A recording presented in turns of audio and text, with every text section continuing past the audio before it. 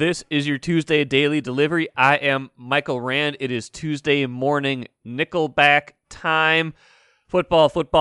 Talking Vikings, Gophers. Got some great stuff coming up. Andrew Kramer with his film review here in just a minute. Kind of dissecting just how Cleveland was able to pick apart a Vikings offense that had been humming for 3 weeks, 2 at least, stopping them, holding them to only 7 points in the Vikings' 14-7 loss on Sunday. We'll do my least favorite team as my favorite team. Back to least favorite with Keith Rashad. Again, we'll talk some offensive line in that context. We'll talk about, wish they would have known that they needed to fix this, because a problem is not fixed if you can't count on it every single time. And we'll talk Gophers with Randy Johnson. Big story emerging. Trey Potts left behind in Indiana, hospitalized with an unspecified ailment. Maybe we'll have an update on that as well. So let's get right into it, should we? It's film review time. Andrew Kramer joins Daily Delivery, does a great job writing about the Vikings for the Star Tribune. Was at US Bank Stadium on Sunday. Didn't see a lot of offense from the Vikings, Andrew. They marched down the field on that first drive. Looks like it's going to be kind of a repeat of Seattle, maybe, because the offense is clicking on that first drive, and then 0 points for the last 3.5 quarters. So I want to get into, with film review today, like what happened? How was Cleveland able to shut down what had been a very productive offense and looked like it was on track to do that again on Sunday? Yeah, because the Vikings had succeeded, really, when you went back and looked at their first 3 games. I know Cincinnati was a roller coaster ride, but Arizona, Kirk did well against Chandler Jones in a pass rush that had been stout the week prior. The Browns, coming off a 9-sack game in Chicago, much like the Cardinals were coming off their big game the week prior.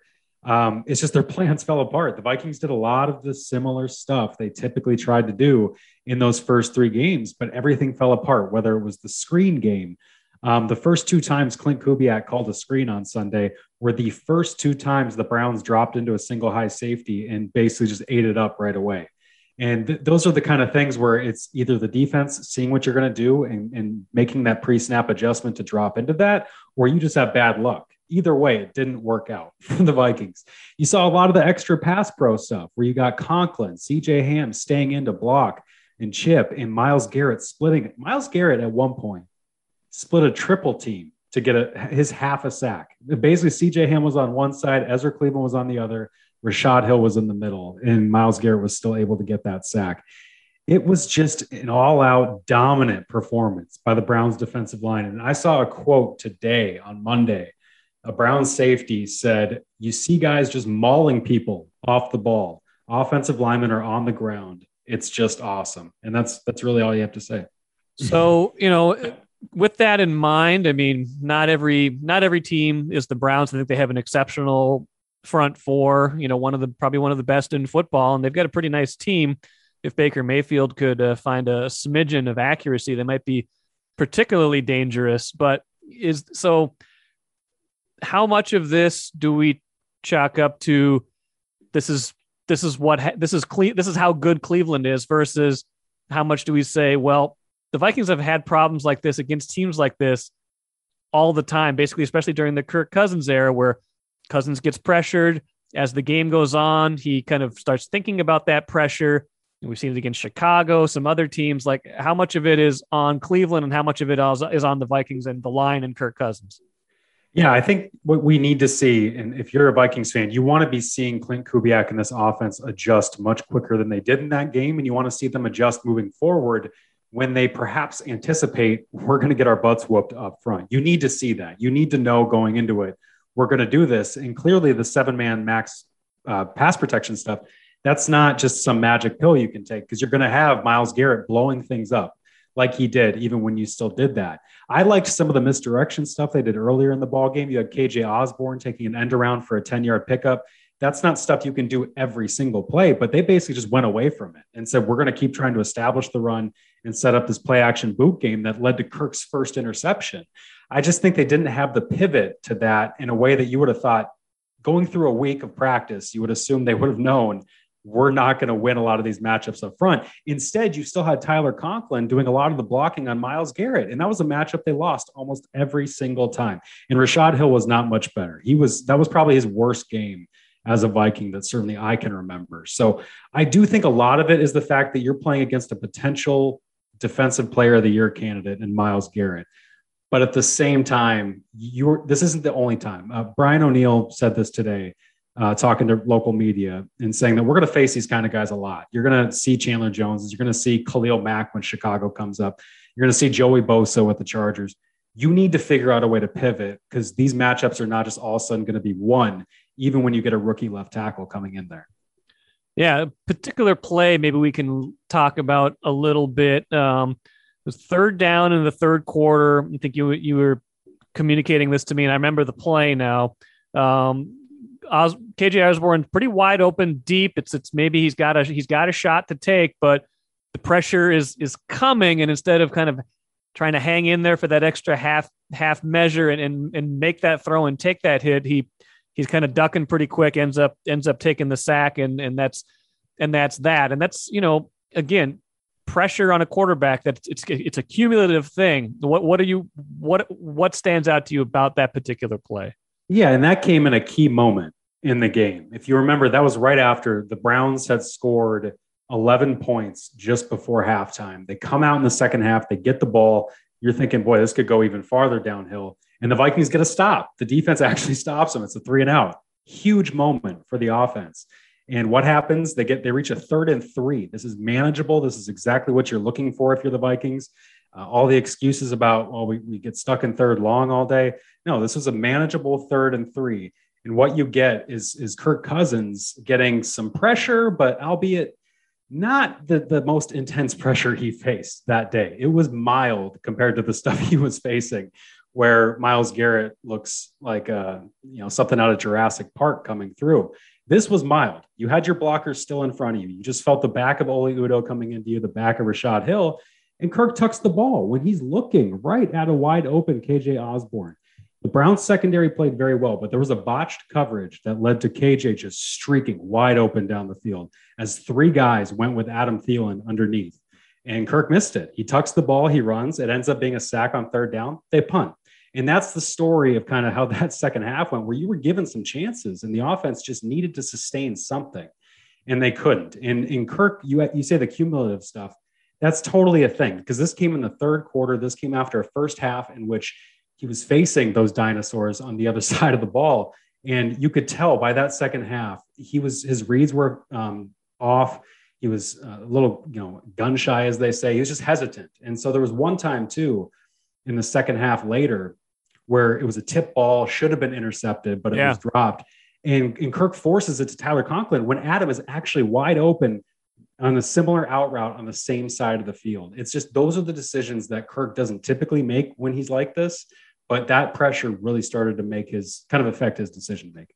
Well, and I'm looking at Pro Football Focus. Looks like 22 out of his 41 dropbacks, he was pressured. That's over 50%. That was the most in the league, at least through the Sunday night game. I don't know about the Monday night game, but it's again, some of that's probably on him. He holds the ball sometimes, but some of it is this recurring problem of the offensive line. And it's, as we've talked about it, it's not fixed if you can't count on it, essentially. And that feels like they can't count on it. So as we think about it going forward, like, is there a counter adjustment they can now make against a front four like this? Again, if they're going against Chicago or somebody who has a real disruptor, or is this just life with Kirk Cousins and an offensive line in flux?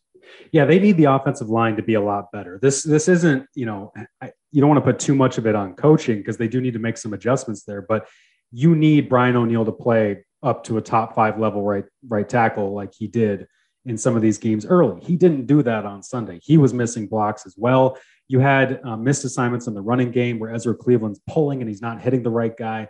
You have Oli Udoh pulling and he just doesn't look good doing that. And you get Alexander Madison outrunning him, and that sets off the timing of a run play. There's so many things that players can do better that can make that improvement. The problem with Kirk, and that we continually run into, is that people are human. This is a mediocre offensive line. They are going to make mistakes, and you don't have that quarterback that can overcome that, especially when you are the talent gap between your opposing defensive line and your offense is so far like it was in that Cleveland game. And it was in Tampa Bay last year, and it was in Indianapolis as well, and Chicago in the past. Like, we just keep seeing the same movie play out. And that's the problem, is when you're not perfect up front, you need somebody to overcome that. And Kirk just wasn't that guy on Sunday. No, and that's just not really his MO. And so you run into these games where you can almost predict how it's going to go, how it's going to happen. And that's problematic in year 4 of Kirk Cousins as the Vikings quarterback. Well, we'll see if they have any more luck next week against Detroit. Probably not the same level of front four they're playing there, but Detroit, for being an 0-4 team, maybe isn't quite the laughing stock that I imagined they would be. That's not like a walkover automatic victory.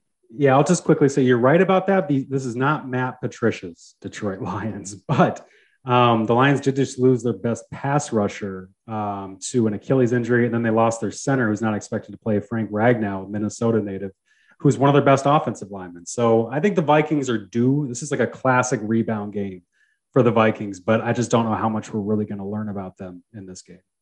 Sounds good, Andrew. Appreciate it. We'll do this again next week. Thanks again, Mike. Andrew does a great job breaking down the film every week, both on this podcast and on Star Tribune, StarTribune.com. Look for his full film review on Tuesday, even if you want to avert your eyes, because it will not be pretty for the Vikings offense. Since I was a kid, my grandpa, Jim Warner, taught us to treat our customers like family. And to thank you for 67 years, Warner Stellian is offering unbeatable appliance savings. Go to WarnerStellian.com to get your $50 coupon you won't find anywhere else. Let us continue now with Tuesday Morning Nickelback on Daily Delivery. Welcome in Keith Rashad. My least favorite team is my favorite team. I thought we had something going here, man. I thought we were going to be, talking about how this team. No, I didn't. I didn't really think that. I didn't really think they were going to have a sustained winning streak. I thought they could beat the Browns, but they are right back now to being probably your least favorite team, and probably in addition to losing 14-7 on Sunday. It was like a 60-minute sleeping pill. It was not a fun game to watch at all. Michael Rand of the Star Tribune. That's me. I just wish that there would have been, we've talked about this before. Yes. If only there had been one member, just even one member of the Twin Cities media, just courageous enough to stand up and say, I think that offensive line might be a problem for this team. A skeptic in somewhere out there. If just one person would have taken up the charge of noting how awful this offensive line is and how utterly atrocious and wrong it is that they haven't been able to fix this. Just one time. I wish I knew one. I wish that there was one sitting in my chair right now talking to you. Yeah, we were worried about the offensive line. They played better for 2 games. For 2 games, they were pretty good against Arizona, and they were pretty good against Seattle. And Seattle had all sorts of gaping holes in their defense, and it probably made things look better than they really were. But it's not fixed if you can't count on it, right? I mean, from week to week, you still don't know what this line is going to do. And on Sunday, they couldn't protect Kirk Cousins, and Cleveland was getting pressure with 4 guys all day. And that's a recipe for disaster, especially against Cousins, who, when he's pressured, when he starts to feel that, he doesn't get the ball out to the right places. Sometimes he panics. He starts gets sped up a little bit, and then the whole day unravels. I've even thought about, should I just set up literally plexiglass around where I sit? So I'm watching that game.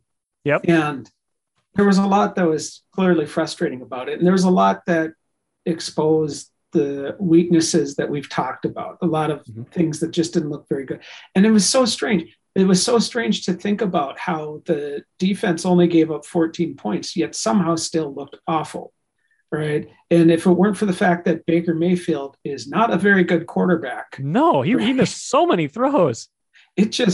You put Kirk Cousins on that team, and you might actually have a Super Bowl team then, right? That's the ideal situation for somebody like that. So the defense looked bad, right? They couldn't generate a lot of offense. Just a lot of it just looked sloppy and bad penalties, just bad penalties at the wrong time. But despite all of that, the thing that killed them was that terrible offensive line. And there was parades in the streets, there were celebrations, the fireworks were going off because for 2 weeks the offensive line was adequate, right? That not necessarily good, but certainly good enough. Good. And so everybody was so happy, and the offense flourished when they actually performed at a standard level of decency. But they're not good enough, and they had a tough challenge. I concede that. I recognize that, but they are the ones that lost the game for this team.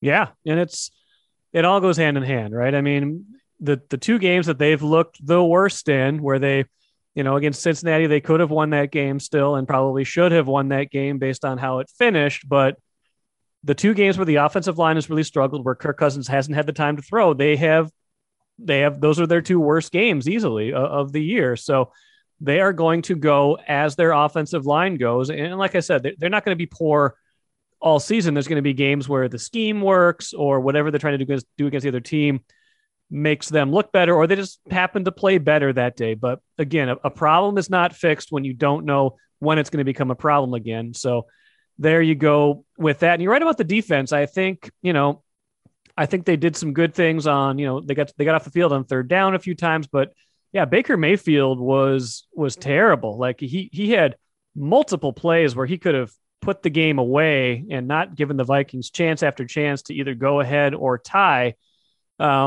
And I like the rumor you just started: Kirk Cousins to Cleveland, Baker Mayfield to the Vikings. Did you start that rumor or did I? I think that the Daily Delivery podcast started that rumor. The collective. Yeah. But let me ask you this, right? Okay. Right. Because I was surprised at the end of this game at how little I was disappointed with the loss in the sense that I felt like they were just beaten by a better team. Yes. And so, there's nothing you can really do about. They were just beaten by a better team. And so here are the Vikings, right? And we talked about before, we've said it a million times now, or probably closer to 6, because I think that's as many times. Somewhere between 6 and a million. Right. We talk about how if they had 7 things go right, they actually might have a really nice season. Clearly, that is not going to happen. They at any given time, they get 4 and maybe win a game. They are not going to get all 7. They're not going to get all 7 all season long, right? So here's a team that just lost to a team that is better than them, that sure is a playoff team, but that one that you don't expect to see represent the AFC in the Super Bowl. Okay. So they're beaten by a good, not great team. They are 1-3, right? What are the expectations for this team for the rest of the year? Because it's clearly not Super Bowl, right? And I don't think so. There's at least 4 teams. There's at least 4 teams that even talent-wise are just better than they are. Right. And so what can or should be the expectations for this team for the rest of the year? Because you've got 3 quarters of the season left. What is a fan? What should any of us as fans want or expect? Because it's not going to be the Super Bowl, right? And the playoffs are looking less and less like even a possibility. They are wasting Kirk Cousins' career year, and he has not been those 2 interceptions aside, he has not been anywhere near the problem, right? So what do you root for? What do you aspire to in a year like this? I mean, you aspire to, I think you look for signs of tangible progress. you still, the season's not over. They're 1-3. So if you're a fan who just like wants to see them finally someday, win the Super Bowl, which means getting into the playoffs, you want to see them win these next 2 games, right? I mean, they're playing to Detroit. Detroit's not a layup, by the way. Detroit is bad, but I think this team is capable of losing to anybody right now. And what proof do you have of that? I don't know. Week 1 against the Bengals. I don't know. Detroit has played some decent halves of football. They were actually up on Green Bay at halftime. They probably should have beaten Baltimore if not for a 66-yard field goal a couple weeks ago. They're not good, but I don't think they're quite the laughing stock that we expected them to be. They're not Houston. So, that's, they better win that game. Can we just pause for a second? And I think that's all right. But I just want to acknowledge that their coach is still ridiculous. He is. Yeah. But they haven't given up on him yet because it's only week 5 coming up. So, but they better win that. Carolina's going to be a hard game. Carolina's been playing pretty well. Whether they're 3-1 now, I know they lost the other day, but I think they were 3-0 going into that game. And that's in Carolina, as I'm sure you know. So, that's a tall task. Like just getting to 3-3 at the bye is not easy. They're probably not going to be, I don't think they're close to being favored in that Carolina game if they beat Detroit. So then you come out of the bye, and I wrote about this online Monday, like the schedule gets harder. Like they're going to be the underdog in at least in more than half of their last 13 games. This ridiculous 17 game season. And they only have 8 home games and 9 road games. Like the schedule does them no favors, and not winning some of those early games that they gave away to Cincinnati, that they could have beaten Arizona. Those are the kinds of margins that they can't exist in. So what do you hope for? I guess you hope that you hope that they're as good as that they think they are, and that they can get into the playoffs. And if they can get into the playoffs and they're as good as they think they are, maybe they have some upset potential in them, but that's the ceiling to me. The ceiling is kind of what they did in 2019, which is have a nice season, get into the playoffs, surprise somebody, and then get blown out by an obviously better team. But and I don't know if that's nothing to aspire to. It's fine. It's better than going 6-11. Like you don't want to just root openly for mediocrity or to be bad, because as much as they probably could use a reboot, you get into that cycle and you never know when you're going to get out of it. So yeah, no, you and I are both on the anti-tanking bandwagon. Right. I'm not interested in that. I want to see the team win. But as we've also talked about, right, this is a team that really might need the reboot, really might need some change. Right? If the rumors are true, if the stories are true, that it finally took Mike Zimmer 4 years to sit down with his quarterback and watch some film, to sit down with the most important player on his team to finally watch some film, right? That if after 8 years of being a head coach, he was finally forced to acknowledge that there are other aspects of his team besides the defense, right? And have we reached the point where it is too late, where the lessons that he seems to maybe have finally sort of learned are too late? Like he's not destroying all of his kickers anymore. He's not, and so not to mention, right? I get that Kirk Cousins sucks up 137% of the salary cap. Yeah, it's a lot. But right, this is a team that also gathers as many draft picks as possible every single draft, yet has tremendous depth problems everywhere across the board. Right? Not even enough young, cheap talent to keep refreshing with some of this stuff. Right? And so even if there are these signs of progress, what does that mean at 1-3, right? If they sneak into the playoffs at 9-8, which again is just a dumb thing with 17 stupid game, right? And if they manage to keep themselves in the hunt graphic that we've been talking about before. Yeah, we're gonna be week 16, 7-8 Vikings in the hunt still. Oh, third out of 4 teams in the hunt for that 7 spot.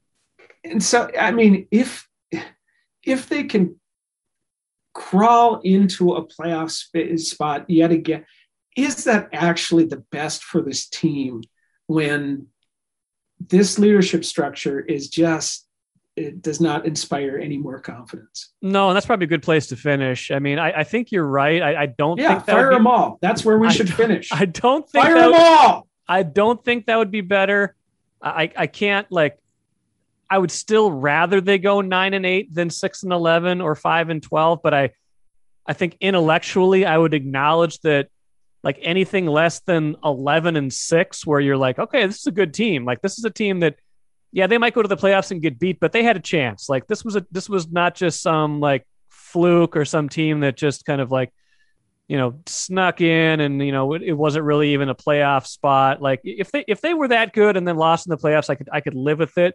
But so intellectually, I think I understand that 5 wins would be better than 9 wins in a marginal playoff berth. But yeah, but you're right. I don't know what they could do this year to say, wow, can't wait for 2022. Maybe it's the offensive line, miraculously playing well for an entire season. And then you're like, okay, well, maybe this does work, but this doesn't feel like that's happening. So I guess that's kind of the story of the season, right? There's, like we've talked about, all the things that need to go right. They keep playing whack-a-mole with all the things that have gone wrong. And in various games, something's going to crop up, and more often than not, probably it's going to cause a loss. Whack-a-mole. And it's like I wrote the other day. The Vikings keep saying they're good, but it also might not matter. The schedule is not going to get any easier for them as they go along. I counted 7 games at least that I thought they would be betting underdogs out of their final 13. 538.com has them not favored in their power rankings in 9 of the final 13 games. So there's a lot of toss-ups, a lot of games that are pretty close, so it's not like they can't get it done, but they're supposed to go at least 8-5 would be what you need to win 9 games at this point this season and have a realistic chance at sneaking into the playoffs. They're going to go 8-5 against a schedule where more than half the games they're underdogs.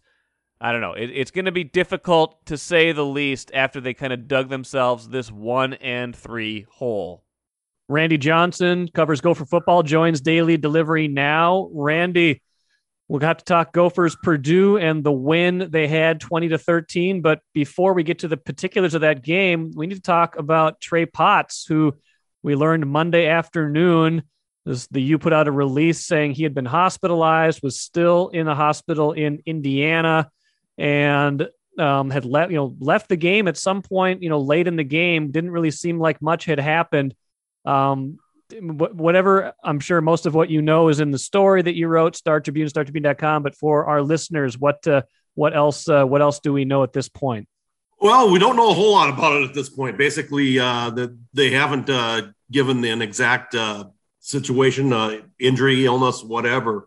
We do know that late in the fourth quarter, his last carry, he converted a third down and just went to the sideline as a player normally would. It wasn't like he was helped off the field or anything.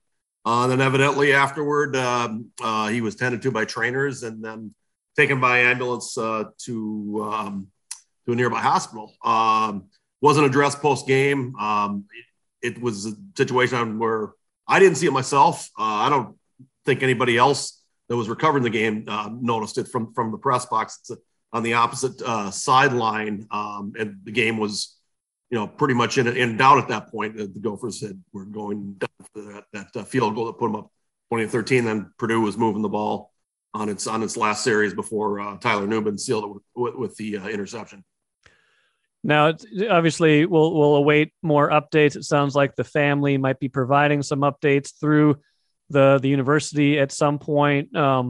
Obviously, the football part of this is way down on the list. We want to make sure Trey Potts is healthy, he's okay. But if we can talk about the football piece of it for just a minute, he's become a very important player for them, obviously, since the Mohamed Ibrahim injury. He'd been running pretty well, had close to 600 yards already this year, something like that. How has he kind of stepped into that role, and how important is he to the team right now? He's very important to the team. Yeah, he's fit that role almost seamlessly. I mean, he might not be quite the power runner that Mohamed Ibrahim was, but very effective for the Gophers. He had from his first start on that September 11th game against Miami, Ohio, through the next 3. He had led the nation in rushing in those 3 games. So I think it was about 440 yards. And so he'd become very important. On Saturday, Purdue had the ball most of the game. So the Trey didn't have to be the workhorse that he usually has. He led the team with 15 carries and 78 yards, and the third quarter touchdown that put him ahead for good. Basically, he handled the bulk of the load. Then Cole Kramer did some good work out of the Wildcat formation in running the ball. The backup running back Saturday was freshman Bucky Irving, who had 6 carries for 15 yards. Well, we'll keep an eye on that. The Gophers have a bye week, like I said. So, and I think PJ Fleck had said, chance for guys to get healthy. A bye week is always big for that. So we'll see what develops with the Trey Potts story. Let's circle back on the game itself a little bit. 20-13 win. It was not. I don't think they're going to put that one in a museum. I don't know if that one's the one to put in the time capsule and say this is what American football is about in 2021. But a win is a win, in the rain, on the road, in the Big Ten, finding a way to get it done. Tanner Morgan makes enough plays, maybe a week after I was fairly critical of him and how he played one of the worst games he has played, and the running game is good, and they make enough plays on defense. What else did you see Saturday in West Lafayette? Yeah, they cobbled a way to win the game. They cobbled it together, which was what they might have to do from now and again. Basically, they played very good defense, especially in the second half. Shut Purdue out. They kept David Bell, Purdue's star receiver, out of the end zone, which that's impressive to be able to do. And then the offense, their next to last possession, and they got the ball with 6:23 left and drained out most of the clock there, and made it force Purdue to use all 3 of its timeouts. So that was effective. They ended up the game in a big deficit in time of possession, but had about a minute more in the fourth quarter when it mattered most there. They did a little bit, and you can't forget the punting of Mark Crawford, who this week was named co-special teams player of the week in the Big Ten. Averaged 51.3 yards and had a couple of punts of 60. He pinned Purdue inside its 20 4 times, including once at the 2 and once at the 9. So the Boilers had to go a long way to get anything done. If you're a field position enthusiast, Saturday was your day. But yeah, not the kind of thing that makes you remember a game, but important in a number of respects. They was coming off of the Bowling Green loss that we've talked about. We talked about last week. That was a big piece of the leading up to chatter. Like, how would this team respond to a loss like that? And it wasn't like they came out and won 35-0 or 30-0 like they did against Colorado. But a Big Ten road win is a Big Ten road win. It does not matter exactly what they look like. Yeah, they'll take it. I mean, they were pretty happy about the outcome. Sure, you'd like style points if you can get them, but right now it's just get your wins and get your bowl eligibility at 6, and then go from there and see if you can string together a nice season in the Big Ten West. That's still technically still obviously Iowa is in control there. Yeah, but that said, like you said, that division. I mean, Wisconsin looks just bad, I guess is probably the word to say. They got routed by Michigan. They've lost 3 times already this season, twice in the conference. Nebraska's kind of up and down. That's the next opponent, right? That's the game coming out of the bye. But then you've got a run there where you could see them, if they play reasonably well, they could go 3-1 at least in that stretch, right? And if not, maybe 4-0 if things break their way. Yeah, it's going to be not an easy stretch per se, but easier than maybe the last few weeks that has Iowa in it. Nebraska, they've been turning it around pretty good lately. They smacked Northwestern 56-7. They lost in overtime to Michigan State, and they were within a touchdown against Oklahoma. So they've turned it around a bit there. So I don't think the Gophers can assume that's a win. They follow with Maryland here. Maryland didn't show much against Iowa on Friday, but they're a team with a lot of good athletes. Then they go to Northwestern, and then they have Illinois here before the 3-game finishing stretch of at Iowa, at Indiana, then Wisconsin. Yeah, so it's possible to get that bowl eligibility before they hit that stretch, but we don't know what the future holds. Obviously, it's probably going to be chasing that Bowling Green loss for a while, because that's the real surprise of the season outcome wise so far. Last thought, Randy, bye week next week. Aside from getting Trey Potts healthy, managing that, anything that PJ Fleck has said about how they want to use this kind of downtime in the middle of the year? I think they want to, they want to rest. They want to recuperate. I think they want to refine some things too. Fine tune the offense, get that thing going a bit better. I think getting the rest for Chris Autman-Bell will be imperative there. He'll be able to not have put any miles on that bad ankle. Basically, they need him to be as close to healthy as fully healthy as they can to get the offense going a bit better. Sounds good, Randy. I'm not sure we'll check in next week since it's a bye week, but if there's news, maybe we will circle back. But for sure, in 2 weeks, enjoy a little bit of break as well if you get it, and we'll do this again down the road, all right? Okay, sounds good, Mike. Thanks a lot. Now, like Randy said, the Gophers are off this week. Then they start, the rest of their Big Ten schedule. Hope Randy gets a chance to explore another one of his loves this weekend, college hockey. Big series, by the way. Minnesota State hosting St. Cloud State in Mankato. 2-game series Friday and Saturday. Both teams undefeated, 2-0. Number 1 against number 2 in the country. Fun early showdown. Maybe Randy can get over there and check that out, because I know he loves the college hockey. Let's finish with the cooler. The name of the segment of this show is Tuesday Morning Nickelback. Now, I've been sneaking song lyrics from Nickelback into the first few episodes, but I decided those are a little bit maybe too obscure. So I'm going to give you a Nickelback fact today, straight from Wikipedia. I'm just going to read it straight from Wikipedia, so here we go. The band was formed in the early 1990s as a cover band called Village Idiot by brothers Mike and Chad Kroeger with their cousin Brandon Kroeger and Ryan Peake. The band later changed its name to Nickelback, which originated from the nickel and change that band member Mike Kroeger gave customers at his job at Starbucks. He would frequently say, "Here's your Nickelback."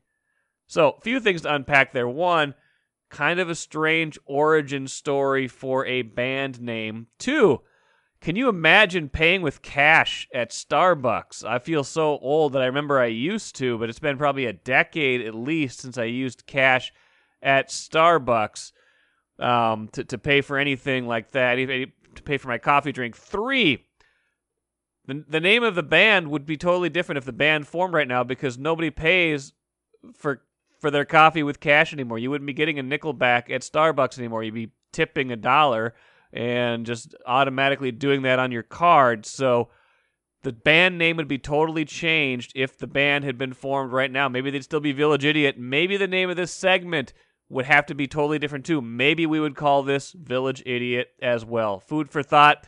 Thanks for joining me here today on Daily Delivery. We'll be back at it Wednesday. Chip Scoggins on the show. Looking forward to the rest of the week as well. Thank you so much for listening. We'll be back at it on Wednesday.